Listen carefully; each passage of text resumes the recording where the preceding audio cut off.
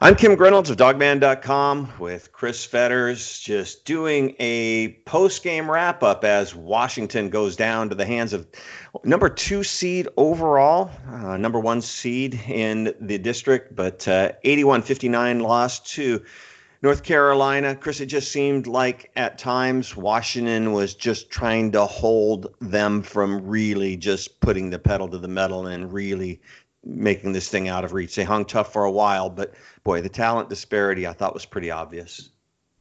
Yeah, I mean they average 86 points a game for a reason. They're pretty darn good. So Washington actually held them 5 points under their season average, which is interesting. But yeah, giving up 41 points or 40 points at half and everything like that. It was just 41, I guess it was, but it was just one of those things where it was pick your poison. I mean, if they wanted to go inside, they used Luke May and they used Nasir Little in that high post to kind of attack. And if that wasn't working, they'd go outside to Kobe White. I think he hit 4 threes. A couple of them were just kind of like prayers that were answered. So they were doing everything right on offense. And Washington, it took a long time, I thought, for them to really kind of absorb the pace of North Carolina and the numbers that they were bringing. I mean, anytime there was a rebound, they were in Washington's front court within a couple seconds. It right. Felt like, and they were just going all the time. And it took a while for them to really get used to the pace.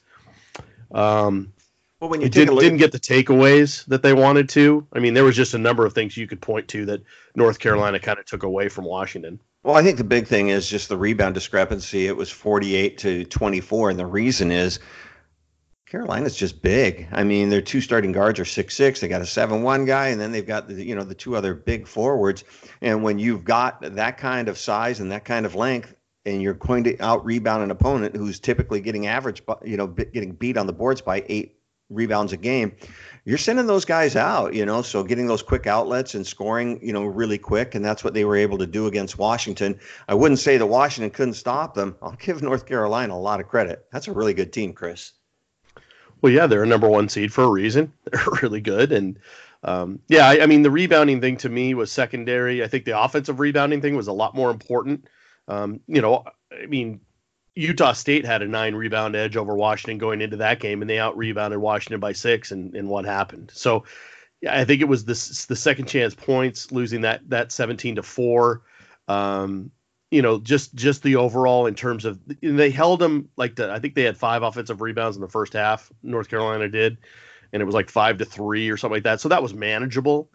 But as soon as North Carolina kept putting the pace and putting the pedal down, and they just kept coming at them in the second half, Washington couldn't respond. I mean, they just didn't have the offense. They just couldn't make the threes. I think the 3 seniors, Green, Thibault, and Crisp, were, I think, 3 of 15 from 3 combined. And it was just a situation where they just didn't have enough firepower to overcome a really, really talented North Carolina team. Couldn't handle their pace, didn't have the numbers to be able to sub in and out to keep going. Right. And it was just a very, very difficult matchup overall. Yeah, I mean, it just I keep on giving credit to Carolina, but Washington, I thought, shot right around 50% in the first half and wound up shooting 38% for the game. So that gives you an idea of how badly they shot in the second half. But again, credit to Carolina. They've got some guys on that team, they're just loaded. So, Washington's playing, and they don't have a perfect roster at all with Noah Dickerson, 6'6", 6'7". That's your big. Hamir Wright is probably 6'7", 6'8". They're lacking that true big. They have them coming in, but that's not until next year. But, just for what they were able to do, 27 wins with this roster, second year at the helm with Coach Mike Hopkins. For me, advancing, getting a first round win. And last year didn't make the tournament. This year they made it, and they got a win, advancing to the field of 32, but just not enough to get by a team like Carolina. Right. And they, now getting to the NCAA tournament needs to be the standard for Washington every year. I mean, it used to be that way under Lorenzo Romar when he had it rolling. And then they dropped off pretty much off a cliff after that 2011 season, and it's disappointing that it kind of went in that direction. But now with Mike Hopkins, with the experience that he has, with the experience that he's learned now, it's the first 2 years as a head coach with the staff that he has with Cameron Dollar and Dave Rice and Will Conroy and those guys and the continuity piece there. And then you're adding the recruiting as you're going. If they can add a Jaden McDaniels to the lineup, to a lineup where you're already going to be adding an Isaiah Stewart. You've got a shooter now coming in, a Raekwon Battle. You've got a guy running the point in Marcus Shohonis. There's pieces in place now that seem to be coming together. You have 2 full recruiting classes under Mike Hopkins. You've got Quade Green coming in as a transfer. There's rumors of maybe another transfer coming in at some point that has connections back east with Hopkins and Syracuse. So you just never know. I mean, there's things obviously that they're really going to miss with this senior class, like Matisse Thybulle and kind of the way he just almost kind of revolutionized the way that guards can be used in that Syracuse type zone. We may never see those kind of numbers ever again, Kim. I mean, it just, what he did was simply mind boggling, and Hopkins called it otherworldly, the analytics for it. But, just everything that those guys kind of added, they really set the table. I wrote about it today. They laid the foundation. Now it's up for the guys coming forward for next year to kind of take it and really run with it. Well, you got a little bit of the glimpse of the future with Jamal Bey. The last few games he's really come along. And when you take a look at Jamal, physically, he's built a lot like Matisse. I think he's got more offensive firepower than Matisse. And, Matisse's defense is something special. So it's going to be real intriguing to keep an eye on Jamal, at the top of the zone to see if he can, get anywhere close to duplicating what Matisse is able to do in the zone. Also, we talked to some of the coaches off the record too, and some things that I've heard is, Nate Roberts is a really big guy. I mean, he's like 6'9", real long. Talking about possibly putting him at the top of the zone, and then of course Jaden McDaniels, if they are able to secure him, he plays the top of the zone at Federal Way High School. So if they're able to get him, but I think the future's really bright. But when you take a look at the lack of size with Washington this year, with just, Sam Timmons, who's basically just a banger, and you're going to use him against the bigger bodies. Amir Wright's maybe 6'8", but he's more of a wing than he is a post player. And then Noah, who's an undersized, having to play the 5, but, he's ideally a power forward. But you put in Nate Roberts in there at 6'9" in the length, and then Brian Penn Johnson at 7'1" with that huge wingspan. Get him coming in. I won't expect much out of Riley Soren. He's just too raw. Bringing in Isaiah Stewart and then possibly Jaden McDaniels, the possible length addition to this team. And we'll talk a little bit about the guards that they've got coming back too. But the length isn't going to be a problem. And I think today is the day where you really start building what Coach Hopkins really wants to build. I agree. And when you do look at that back line, you go from having a back line of Jalen Noel and Noah Dickerson and guys like Amir Wright and Dominic Green and guys like that. You go from that kind of back line to now all of a sudden a potential back line of a Brian Penn Johnson and a Nate Roberts and Isaiah Stewart. And then you add Bey and you add Sam Timmons and Amir Wright, which I think, to be honest with you, as much as the development of the younger guys is key, I think Amir Wright and Sam Timmons, the development that they make going forward until next season is going to be absolutely crucial, because they're going to need those guys as starters to really set the tone for the younger guys. Because again, we don't really know how the younger guys are right now. Yeah, we've heard things about them from here and far, but we just don't really know how things are going with them. And obviously we're going to find out soon enough. But guys like Timmons and Wright need to step up and really need to be accounted for. Well, I think the thing with Amir Wright is he's not going to have to play out of position. He'll be able to play his position again. And that's huge. Imagine if David Crisp didn't have to play points as much as he did this year, that he could play the shooting guard and not have to run the point, and them having a quality point guard. Getting Amir Wright out from underneath the basket is going to be huge in his development. Sam Timmons is what he is. They're going to need him at times. I think he's a good role player. But, yeah, like I said, the big thing with Amir is getting him back to the position that he should be, which is further out from the basket, not underneath in the paint.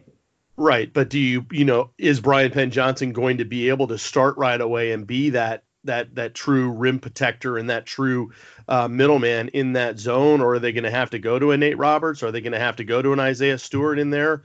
It's difficult to know. I think it's Isaiah Stewart. I think Isaiah Stewart's a starter down on the low block. I think Brian Penn Johnson is a guy that you're going to get 8 to 12 minutes a game out of.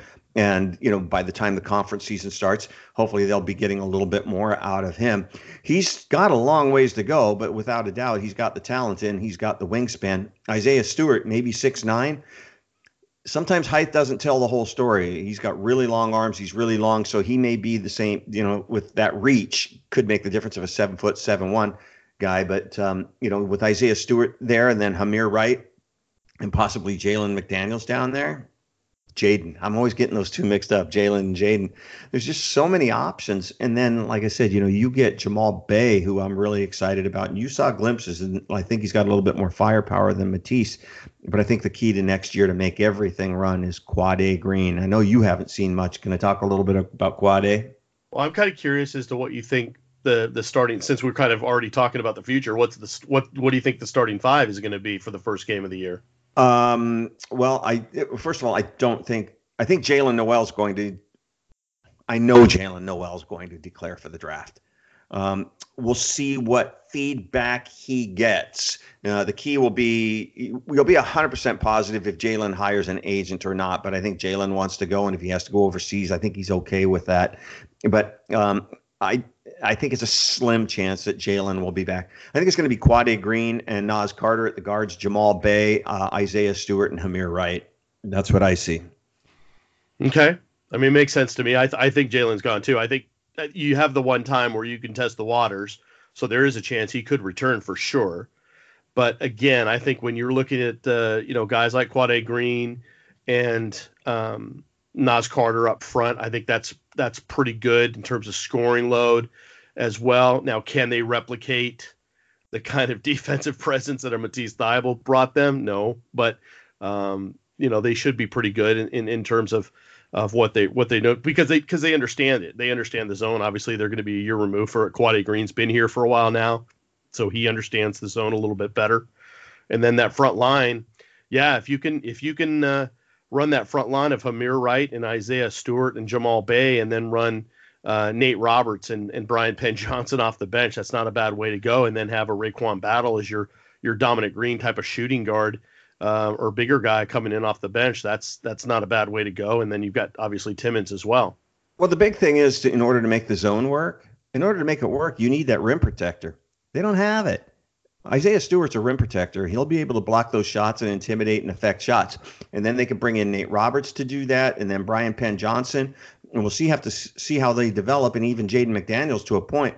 But they're still going to be long. And I think, where you may lose something with Matisse Thybulle on that outside, you're going to gain on the inside, because you're going to have those guys that are going to be able to block shots and intimidate and drive guys further out from the basket. Yeah, I think what's interesting is that they didn't necessarily suffer that much from not having a true rim protector this year, Kim, because Thybulle almost became their rim protector just farther out off the basket, because of the number of blocks. He had 82 blocks this year. I mean, that's just ridiculous. There's not, guys that are considered rim protectors don't have 82 blocks in a year. So that was an interesting aspect to it and kind of a different facet. And I think something that Hopkins kind of tried to utilize as a kind of a pseudo replacement a little bit for being a rim protector. But there's no doubt now you've got size. Now you've got guys that can actually do it and can be more of that traditional five in there that can really kind of alter shots and do that stuff right at the rim. And not only do that, but also really gobble up rebounds, which is something you really have to constantly be working on when you run zone. And they really haven't had a point guard, and that's where everything starts. David Crisp has been forced to play point guard. He never really was that guy, and he was forced to play it. Quade Green is a 5-star point guard who can shoot the ball. But the thing that I'm really impressed with what I've seen from Quade, sometimes it's the intangibles, it's the little things. One thing that Washington, I think, has lacked in the last few years, and more than the last few years, is a tough guy. Quade Green is a tough guy. When you see him out there, the way he competes and holding guys accountable, he's got some dog in him. He really does. And it's been a while since Washington's had that guy, had that attitude like a Will Conroy. And I hate to bring up Will again, because I know Will so well, but they haven't had that tough guy like that since a Will Conroy or an Isaiah Stewart that absolutely hates to lose. It just will drive and drive and drive. They're going to get that in Quad A Green. I saw him out there just shooting, and I know it was just shoot around, but I would say he was out there shooting threes for a half an hour, and I'd venture to say he's shooting about 80% from three, even though he wasn't defended. And that's still pretty impressive shooting exhibition he put on. And when I talk to the coaches about it, I go, yeah, he's a really, really good shooter. There's a reason he was a 5-star recruit coming in. So just having that point guard, Chris, having that true point, they've missed it for a while. I think it's going to make a big difference. Well, and it's going to be interesting whether, I mean, it sounds like he obviously can run the point, but he sure sounds like a scoring guard as well. Yeah. And so it's like one of those things where he's got the scoring component like Crisp had, but he's a better shooter and probably brings some different intangibles to the position, which is, we'll obviously see if it's an upgrade or not soon enough. Within the first few games, we'll be able to see what he's going to be able to bring to the table. But it is interesting that you look at him and then Elijah Hardy, Marcus Shahonis, you're looking at guys that probably have a little bit more of that kind of running the point and running the show kind of mentality, as opposed to David, who obviously came to Montlake as a 2 and really had to completely transform his game and buy in to what Coach Hopkins and those guys needed from him. And to his credit, he did it 100%. And did it to the best of his ability, and that's all you can ask a kid to do, frankly. And again, winning 27 games in your senior season, winning the Pac-12 regular season championship, getting to the second round of the NCAA tournament, not a bad way to go. Well, again, I think that one of the most important things in the offseason to keep your eye on, as well as recruiting always, but it's just the development of Elijah Hardy. He came in as a point guard. He could shoot. He's lightning quick. He didn't get a lot of playing time this year. I think they would have liked to have gotten him a little bit more, but it just didn't happen because they were so deep with the upperclassmen. But keep an eye on Elijah Hardy and his development. That, I think, is going to be key to the offseason as well. Yeah, I think the best thing that can happen for a guy like Quad A Green is to have Elijah Hardy right up his butt because, Hardy, I don't get the sense that he's just going to want to give that thing away. He's had his year of playing behind David Crisp and playing behind the point and playing kind of his second fiddle and having to do whatever he has to do. But now is going to be his time. And I just suspect that he's going to be a guy that's either going to try to really push a Quad A Green as far as he can go, or, God forbid, all of a sudden now he's maybe like, okay, if this is the way they want to go, do I have to go somewhere else?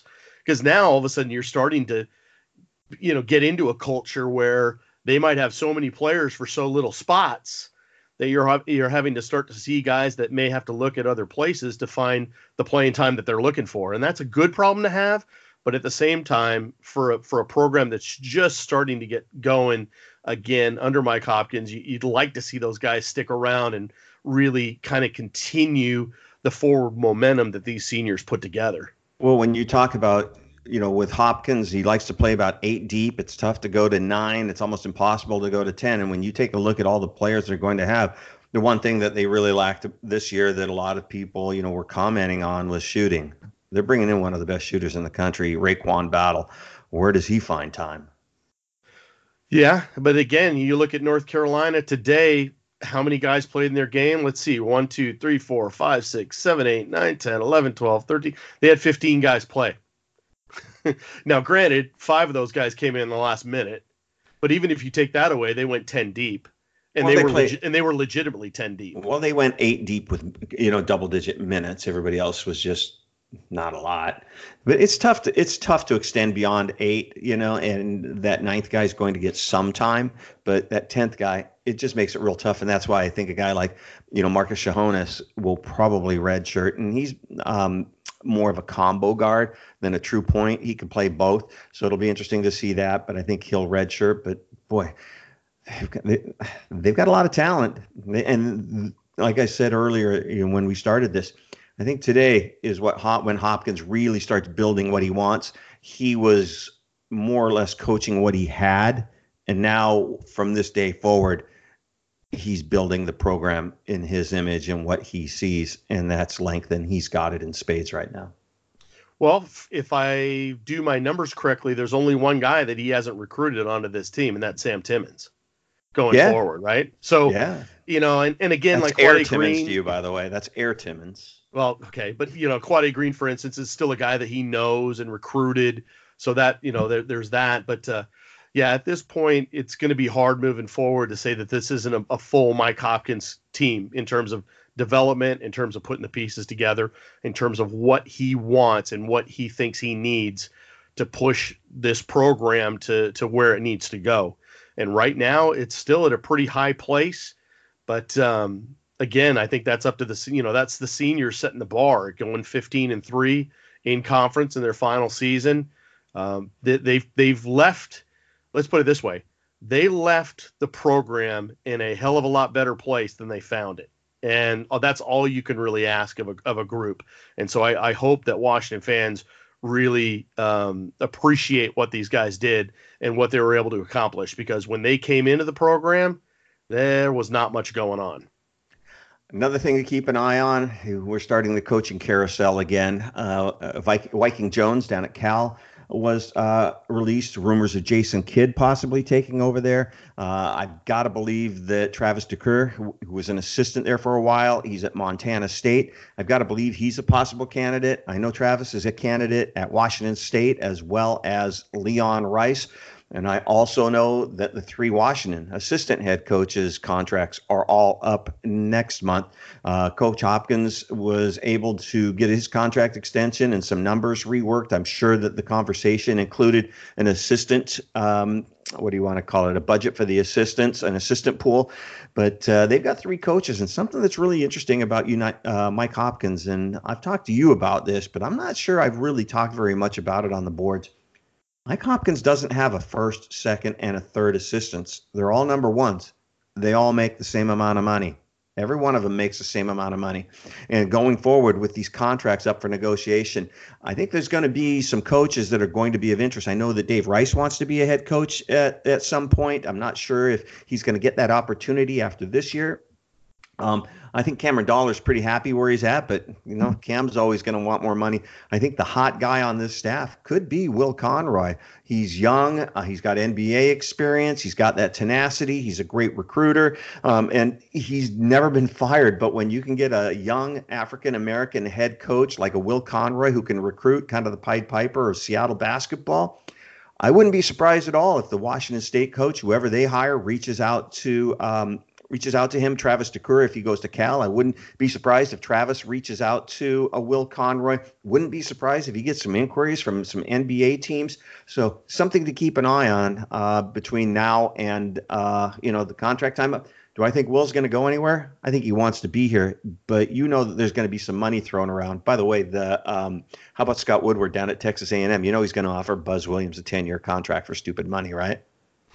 Maybe. I don't understand the coaching carousel for basketball nearly as well as I do for football, but the idea of Scott Woodward 10-year contracts, you give one to Lorenzo. But the idea of paying the head coaches or the assistant coaches the same amount of money is a great idea in theory, and I think Mike Hopkins is really going to thrive off a staff where they kind of check their egos at the door. And getting the same kind of money is kind of a sign of that, for instance. But, again, with the new contract that he just signed, there's got to be money for the assistants too. There's got to be some trickle down to it. And they've earned their money this year. I mean, they've earned their money. They've put Washington on the precipice of doing big things if they continue the forward momentum. And keeping the continuity of the staff, as I think, is a big part of it. When you talk about those types of things, Kim, it's no different in football. No, football and basketball are the same thing. You want the continuity piece with the coaches. You want to be able to have minimal turnover. You want to be able to keep the attrition low. You want all those things because continuity and then the experience builds off of that. It all kind of builds on itself. And there has to be some money for those assistants going forward. And I know that Hopkins earned some bonus money for what they were able to do in terms of winning the regular season title, getting to the NCAA tournament. So again, I think it's only reasonable and fair, and probably a good assumption to think that these guys are going to get paid off in the next month or so. Going to be an interesting week with coaching carousel, for the basketball coaches, because then you've got you're going to have the NBA stuff starting up here pretty quick, where you're going to see NBA coaching carousel. What's going to happen with Sean Miller down at Arizona? What's going to happen down at UCLA? Texas A&M has that opening, and Scott Woodward, the former athletic director here, word is they're going to go after Buzz Williams, who's at Virginia Tech, really hard. He is originally from Texas, so that might be interesting. Scott Woodward likes to make big splashes and give long-term contracts, so we'll see what happens there. Boise State, does that open up with Leon Rice possibly going to Washington State? So lots of interesting stuff going on out there in coaching carousel. But it's been a good year, Chris. I mean, I've had fun. Coach Hopkins always makes it fun because he's a little bit unpredictable. You never know what's coming. So any final words to wrap this up? No, just my gratitude to the seniors for stepping up and believing in what Coach Hopkins was selling and buying in and going 100% all the time. And the results didn't always add up the way they wanted to, I know for sure. They would have wanted to finish the Pac-12 tournament off this year on a better note. They would have wanted to finish off their NCAA tournament experience this year on a better note, obviously. But again, there's only one team that gets to say they won their final game of the season when you get to tournament time. And that's just the way that goes. And I think overall, a phenomenal year. That 12 game winning streak in the middle of the season was something special. And I think that's something that I think fans, I know they'd be disappointed now in terms of the way the season finished, and not just today, but just, the Pac-12 tournament and just the end of the season going 2-2 the last couple games. But, overall, look to that stretch of 12 games in the middle of that season as a glimpse to what the future can be when Hopkins has all his guys going and he's recruited all of them and they're fully bought into the zone and they really hang their hat on defense first. And then they have that scoring because they have shooters and those kinds of things. I think that's what you can look for in terms of the future of Washington basketball. And right now it looks really, really bright. 27-9 overall record. But what was even more impressive than that is 8 of the 9 wins were against teams that were in the tournament. So, to me, pretty impressive year. Hey, for all of us at dogman.com, just a reminder, if you want those daily updates in your inbox and as well as any breaking news alerts, shoot us a note, huskystadium@gmail.com, subject line newsletter. Just again, huskystadium@gmail.com, subject line newsletter, and we'll get those daily updates and breaking news alerts in your inbox every day. For all of us at dogman.com, I'm Kim Reynolds along with Chris Fetters. Go Dogs.